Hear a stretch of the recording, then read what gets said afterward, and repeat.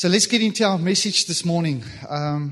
So we're on a series titled Turn Us Again, and I'd like to read out of Psalm 80, just the first 3 verses, and it comes out of the New King James Version, and it says, "Give ear, O shepherd of Israel, you who lead Joseph like a flock. You who dwell between the cherubim, shine forth. Like Ephraim, Benjamin, and Manasseh, stir up your strength and come and save us. Restore us, O God, cause your face to shine, and we shall be saved." Isn't that an awesome message? You know, this is such a great series with such great messages, and I'm really trusting this morning with the leading of the Holy Spirit that you would catch the heart of today's message as well. So since we started with this series, I really had time to reflect in my personal journey as a believer.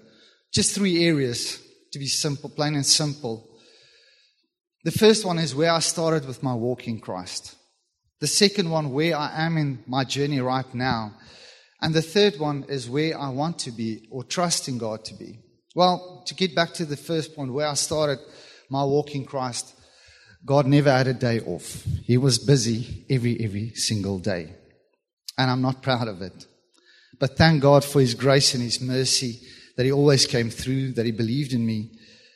And what a privilege and amazing opportunity it is for me to be here this morning in your homes, preaching the Word and just proclaiming the goodness and God's faithfulness. Amen. And then the third and last one is where I want to be and trusting to be in the future, really.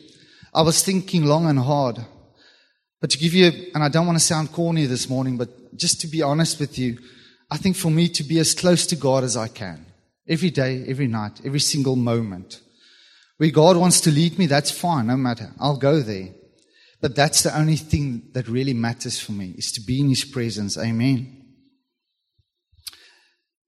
But as I was thinking about my past, the present, and the future, there's one thing that God reminded me, and I want to say it to you, and I want to proclaim this to you this morning. You know what? God came through for me every time. And if there's anything I want you to remember from this message, I want you to tie this as a knot in your heart. God will always come through for you, no matter what. You see, in Galatians 5:25, it says, walk in the Spirit. You know, we can rely on the Holy Spirit to guide and lead us. But how can we do it? How can we walk in the Spirit? And it sounds just so easy. But we are constantly facing battles. And the fact is, although we are looking forward to spending eternity in heaven, we live in a fallen world right here. We still have some work to do here in this beautiful country that we have. We still have work to do here on the south coast we live in. So Psalm 37 verse 23 and 24 out of the New King James says, "The steps of a good man are ordered by the Lord, and he delights in his way. Though he fall, he shall not be utterly cast down, for the Lord upholds him with His hand." You know, there were so many times in my life, in my past, in the future, where I am in the present and probably in the future as well, where are going to fall. But we shall not be cast down, for the Lord upholds us with His hand. So how can we march in the Spirit this morning? How can we move as the body of Christ from one battle to the next, arriving prepared and ready for the next battle and to take on the enemy? I'm sure as you are listening right now, your thoughts are probably going in 1,000 ways. You know, I can do this. I can start being a part of this. I can start doing this, and then I can do that. Okay, but what if this doesn't work out? What if that isn't happening? And suddenly in a moment, we start to worry. We start to stress. So before I go further into that message, I just want to clear up 2 misconceptions we have. You know, the first one is many people think that after you've been born again, all your problems should be solved. Just like this. You will march in the Spirit and you never will have another trial in your life. Well, unfortunately, that's not the way it is. It's after you've been born again, after you've come to Christ, after you repented from your sins, after you received His forgiveness and been filled with the Spirit, You learn to walk in victory through the Spirit. I want to say it again. You learn how to walk in victory. It doesn't come just like that. Problems and troubles won't disappear just because you became a Spirit-filled Christian. We're still in a fallen world. The second one, and I just chose these two. There's probably a lot more, but these two were on my heart this morning. The second one is walking in victory with the Holy Spirit is only for elite, super spiritual people. And really, that's not the case. That's not true at all. Walking in the Spirit, walking as part of the body of Christ with the warrior mentality, if I can say it like that, to take on the enemy is for every believer, that's you and me included. God intends for everyone to live in victory and to walk in the Spirit. But how is it done? So my main scripture this morning, and we're probably going to concentrate basically on this one, comes out of Philippians 4 from verse 6 and 7, also out of the New King James. And it says, "Be anxious for nothing, but in everything by prayer and supplication. With thanksgiving, let your requests be made known to God. And the peace of God, which surpasses all understanding, will guard your hearts, minds, through Christ Jesus." Amen. So it says here, be anxious for nothing. Best translated in today's term, don't worry about anything. Don't stress about anything. So Paul was writing this letter to the church of Philippi saying, listen, don't live your lives daily full of worry, full of stress.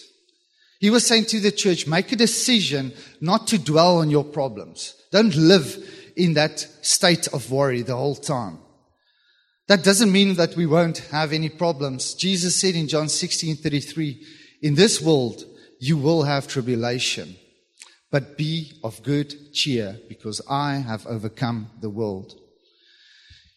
You see, the world is full of problems, and in today's high-pressure society, no one is exempt from worry. No one is exempt from stress.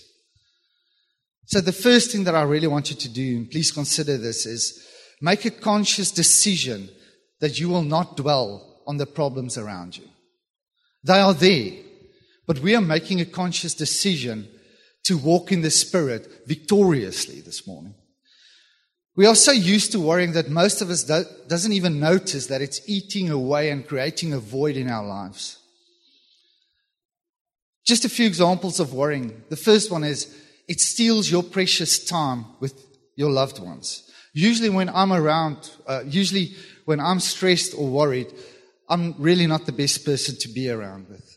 The second one is it steals your precious time because it's like a bad hobby. You can do it for hours, and the only thing is there's no results to show for it. You can't really say, wow, I had a few hours of good worrying and whoop, I feel so much better right now. No, you can't. And here's the last one, is probably for me the most important one. It steals precious time you could have had with God the Father, Jesus His Son, and the Holy Spirit. So the first thing that we should do in facing a problem is to pull ourselves up and say, I will not worry about this. You see, you have the privilege and the authority to determine your response in a real problem. You have the ability to determine what your next step of action will be, rather than to focus the whole time on worrying about the situation. I want to say it like this. You need to recognize your worry response as likely the first attack from the enemy. That will be your first blow from him. And once you are determined that you will not consume your time and energy in dealing with this situation, you are in a perfect position to take the next step. So we as God's children need to be trained to move through the place of panic to the place of action. You know, soldiers are trained how to react when they face or come in contact with the enemy. And we need to train ourselves how we're going to react in a situation. We must confront worry for what it is. It's a trick of the enemy. Let me tell you this. It delays us. It saps all your spiritual energy. It stalls all our efforts. And worst of all, it immobilizes God's children. So choosing not to be anxious doesn't mean that we put our minds into neutral and do nothing about it. You see, when the Apostle Paul told us what not to do, he also told us what we are to do instead. It says here, be anxious for nothing, but in everything by prayer and supplication, with thanksgiving, let your requests be made known to God. So in short, instead of worrying, start praying. To me, prayer means asking God for help. It's recognizing Him as my source. And supplication means to really get down to business. In supplication, we say, Lord, I've got to have an answer. Lord, I've got to have a solution. And I've got to have your will on this matter right now. The kind of prayer God hears is a prayer of faith. That's a prayer that says, Lord, I believe in you. It's a prayer of faith that says, I believe you knew about the situation even before it came my way. In fact, one of the biblical names of God is Jehovah Jireh, which means the God who sees and provides. So we find this name in the account of Abraham's attempted sacrifice of Isaac in obedience to God's commands. You can read at home, it's in Genesis 22 from verses 1 to 19. And the Lord was truly the one who saw everything. He saw Abraham going up the mountain with his son Isaac. He saw the wood they carried. He saw the emotional turmoil going inside of Abraham as he obeyed. If there was ever a reason for Abraham to worry, he certainly had one that day. But instead of him going up that mountain, saying to him, instead we find him going up that mountain, saying to himself, God, Jehovah Jireh, will provide a sacrifice. And he believed that if it was God's will for Isaac to die, then God would raise him from the dead. You see, Abraham had that kind of faith that saw God as the one who would renew life in resurrection. In Hebrews 11, verse 18 and 19, it says, of whom it was said, in Isaac your seed shall be called. Verse 19, concluding that God was able to raise him up even from the dead. So here's this thing. Abraham didn't worry about the situation. He was too busy walking up that mountain. He was too busy believing that God had the situation under control. And meanwhile, as Abraham and Isaac was walking up the mountain, a little ram was getting itself into position under God's direction. This animal was heading straight for one particular thorn bush where he would be entangled in exactly the right time, exactly the right place to solve Abraham's problem. You see, you might be facing a need right now, church. But let me assure you, God is the one who sees, and at the same time, He sees the solution for your needs. Amen. He is the Jehovah Jireh, the one who sees and provides. Just as you are climbing up that mountain in your dilemma and struggle, He's already preparing that ram to solve your problem. You know, many people sometimes ask me, how should we pray then? How can we pray? You know, because of Jesus, our sins are forgiven. And when we repent and turn around from our mistakes, we can really start moving forward. You know, we can clear our heads of all the clutter and start to be ready and excited to hear God's voice. So you can start praying the prayer of faith that Jesus will deliver you.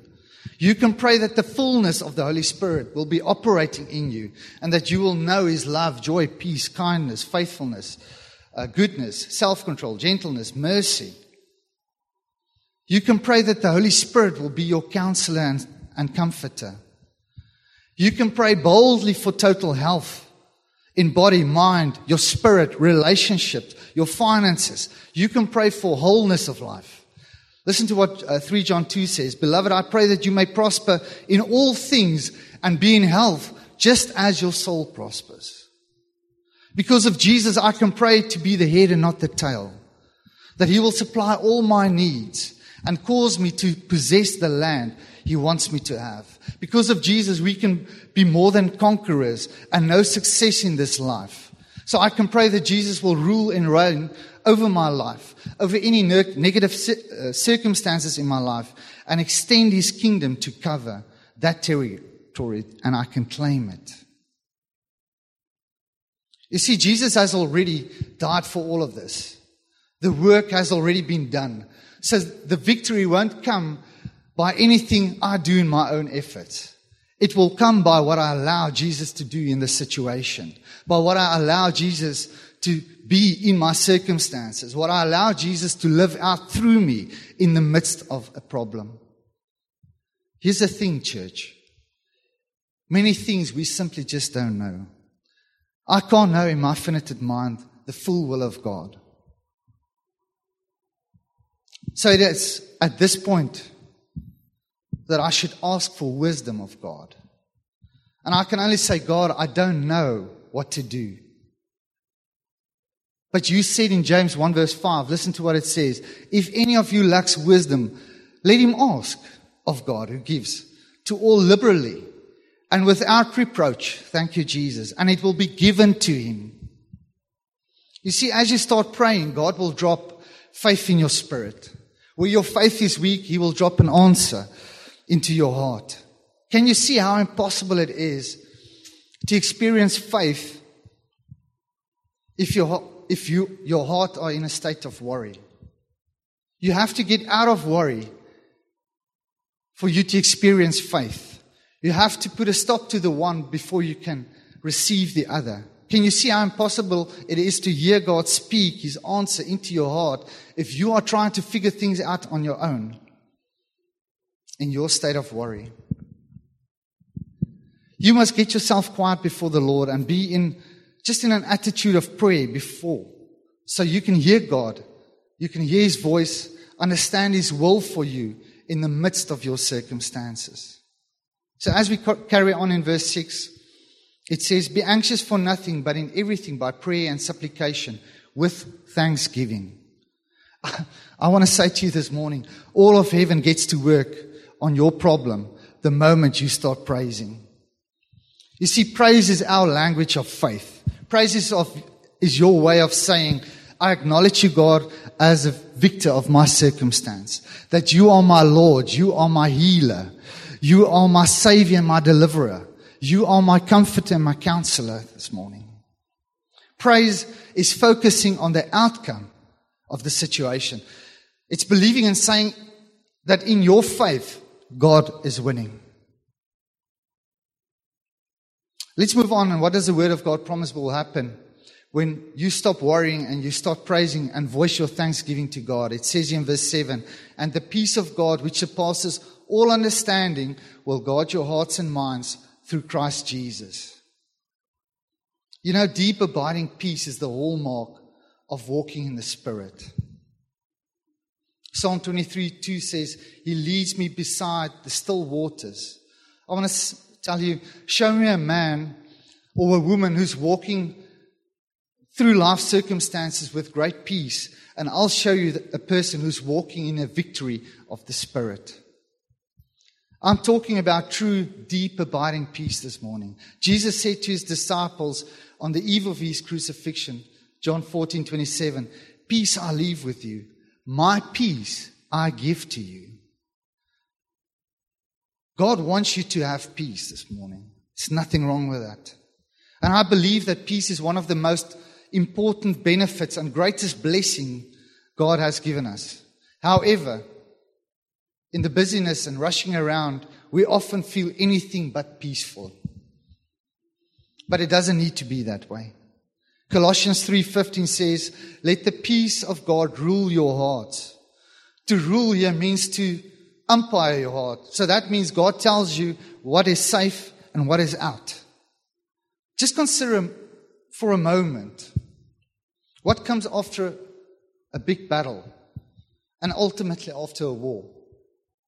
Ultimate peace. Have you made pursuing peace a priority? You know, God wants you to follow the Holy Spirit into the peace that's rightfully yours in Christ. Walking in victory of the Holy Spirit is knowing that there will be a battle, but you'll win because of Jesus who's inside of you. I was led to the story of Jehoshaphat, and please go and read it at home. It's in 2 Chronicles 20. So Jehoshaphat found his kingdom in great danger. He was invaded from 3 sides by three different forces of the enemy.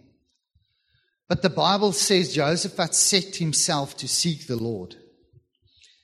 He didn't set himself to worry or set himself to stress. He had a real problem and he knew it. 3 alien armies were on his borders and there were no way escape for them. But Jehoshaphat made up his mind to seek the Lord.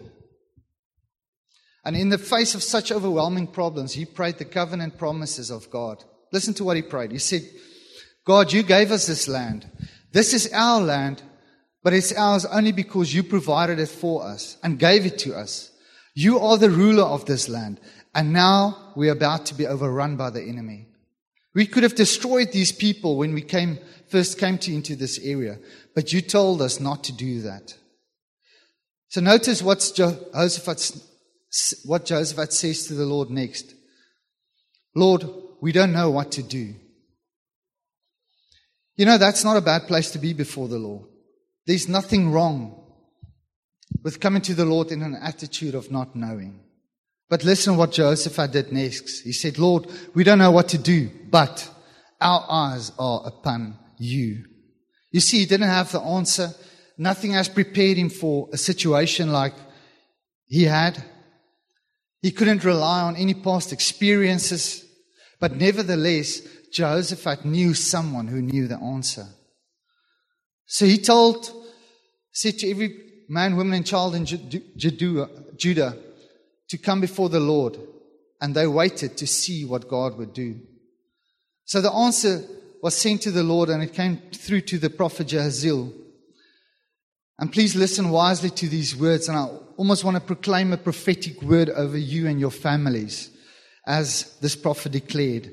He said, listen everyone to the Lord says to you, don't be afraid or dismayed. The battle isn't yours, but God's. Go down to where they are tomorrow, but you don't need to fight in this battle. Position yourselves, stand your ground, and see the salvation of the Lord. Don't be afraid, for the Lord will be with you.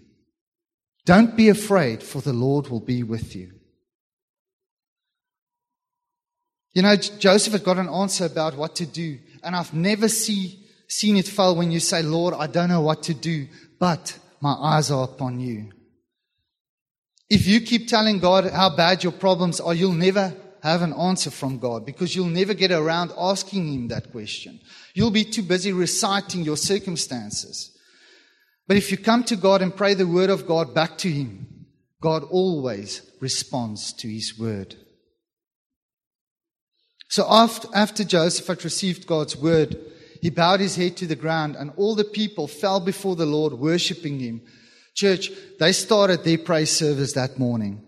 The Bible says in verse 19, they stood up and praised the Lord God of Israel with loud and high voices. These people were screaming and proclaiming God's goodness and faithfulness before the victory. So even with those three great armies camped all around them, these people were happy. I want to say to you this morning, a happy Christian is a dangerous Christian for the enemy, because he can't touch you. So what happened next? The next morning, Joseph had gathered all his people together and he said, listen everybody, believe in the Lord your God and you will be established. Believe His prophets and you will prosper. And then he gathered the choir together and told them, you will march on the enemy, but with no man-made weapons of warfare. You will lead the way with spiritual weapons of warfare. You will march declaring the high praises of God and singing praises to the Lord. Isn't that amazing? So the Bible says when they began to sing and to praise, the enemy became so confused that they began killing one another. It says in verse 23, the enemy started helping to kill each other. It doesn't make sense, but they started to kill each other. Or they helped to destroy one another, At the end of it, it took Jehoshaphat and his people 3 days to gather up all the spoils. They found in abundance precious jewels, so many riches. In fact, it was so much, it was almost too many for them to carry away.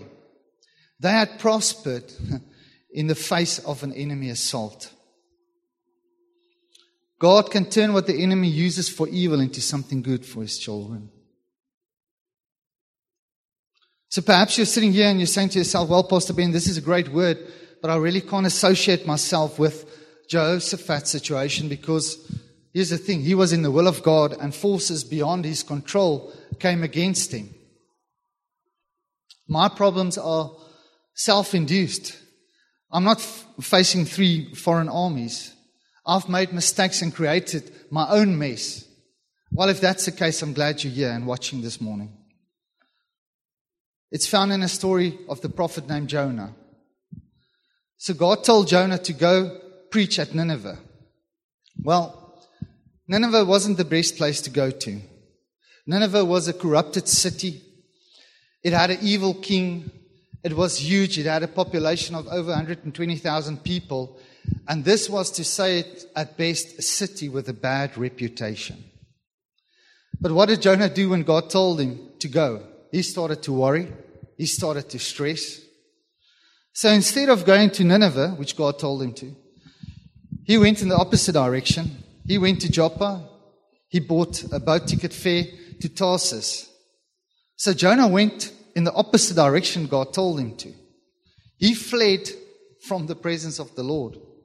And that's first-class disobedience. Anytime you sin or are disobedient to God, in a sense, you are fleeing out of His presence. So as the boat sailed, you all know the story. As the boat sailed, a great wind arose, and there was a big storm. And Jonah was below deck asleep when the captain woke him up and he said, "Call on your God that we might be saved." You see, when you're not in the will of God, you will always be alone. You'll always be tired. You always want to go to sleep because you are worried. You are stressed. You have no authority over that situation you are currently in. Here's the thing. Jonah could have prayed. If he was in the will of God, he could have prayed for the storm to stop. But he could do nothing about it. When you feel powerless, here's the thing. You want to throw yourself overboard and abandon ship. And I want to say to you, it's in the moments you walk in your own strength, that when you're making mistakes, when you feel most vulnerable because you think that God doesn't want to hear from you, it's in a moment like this when we can surrender and just be a child of God again. Losing yourself and redirecting your confidence to a living King. So eventually the crew casted lots and it fell on Jonah. So at the end of the day, you will have to face the consequences with or without God. So how could the storm be calmed? They had to throw Jonah overboard, and which they did. They didn't want to, but they had to. And it reads that God, Jehovah Jireh, sent a great fish to swallow Jonah up. And Jonah went in the fish belly for 3 days and 3 nights. I believe something really powerful happened in Jonah's life during those 3 days and nights in the fish's belly. Firstly, he was doomed to die when the crew threw him overboard into that storm. Jonah believed he deserved to die because of his disobedience. That was his only way out for him out of that situation. But God didn't allow that. God wanted him to live. He was in a very gross place, in the belly of a whale. Can you imagine that? But do you think at some stage he might have thought, sure, why am I here? I should have died. Is this a coincidence? Luck, maybe? What are the odds? What are the chances of being swallowed up by a fish at the right time, the right place, somewhere in the ocean? Or maybe, can this be God? Do you think he might have thought that? Do you think he might have thought, God, I've turned my back on you. Why didn't you turn your back on me? You have every reason to. Have you ever felt like that? But listen how Jonah prayed in Jonah 2, verses 1 and 2. Then Jonah prayed to the Lord his God from the fish's belly, and he said, I cried out to the Lord because of my affliction, and he answered me. Out of the belly of Sheol I cried, and you heard my voice, Lord. I want to say to you this morning, no matter how deep or where you are in a situation, your prayer and praises always reaches heaven.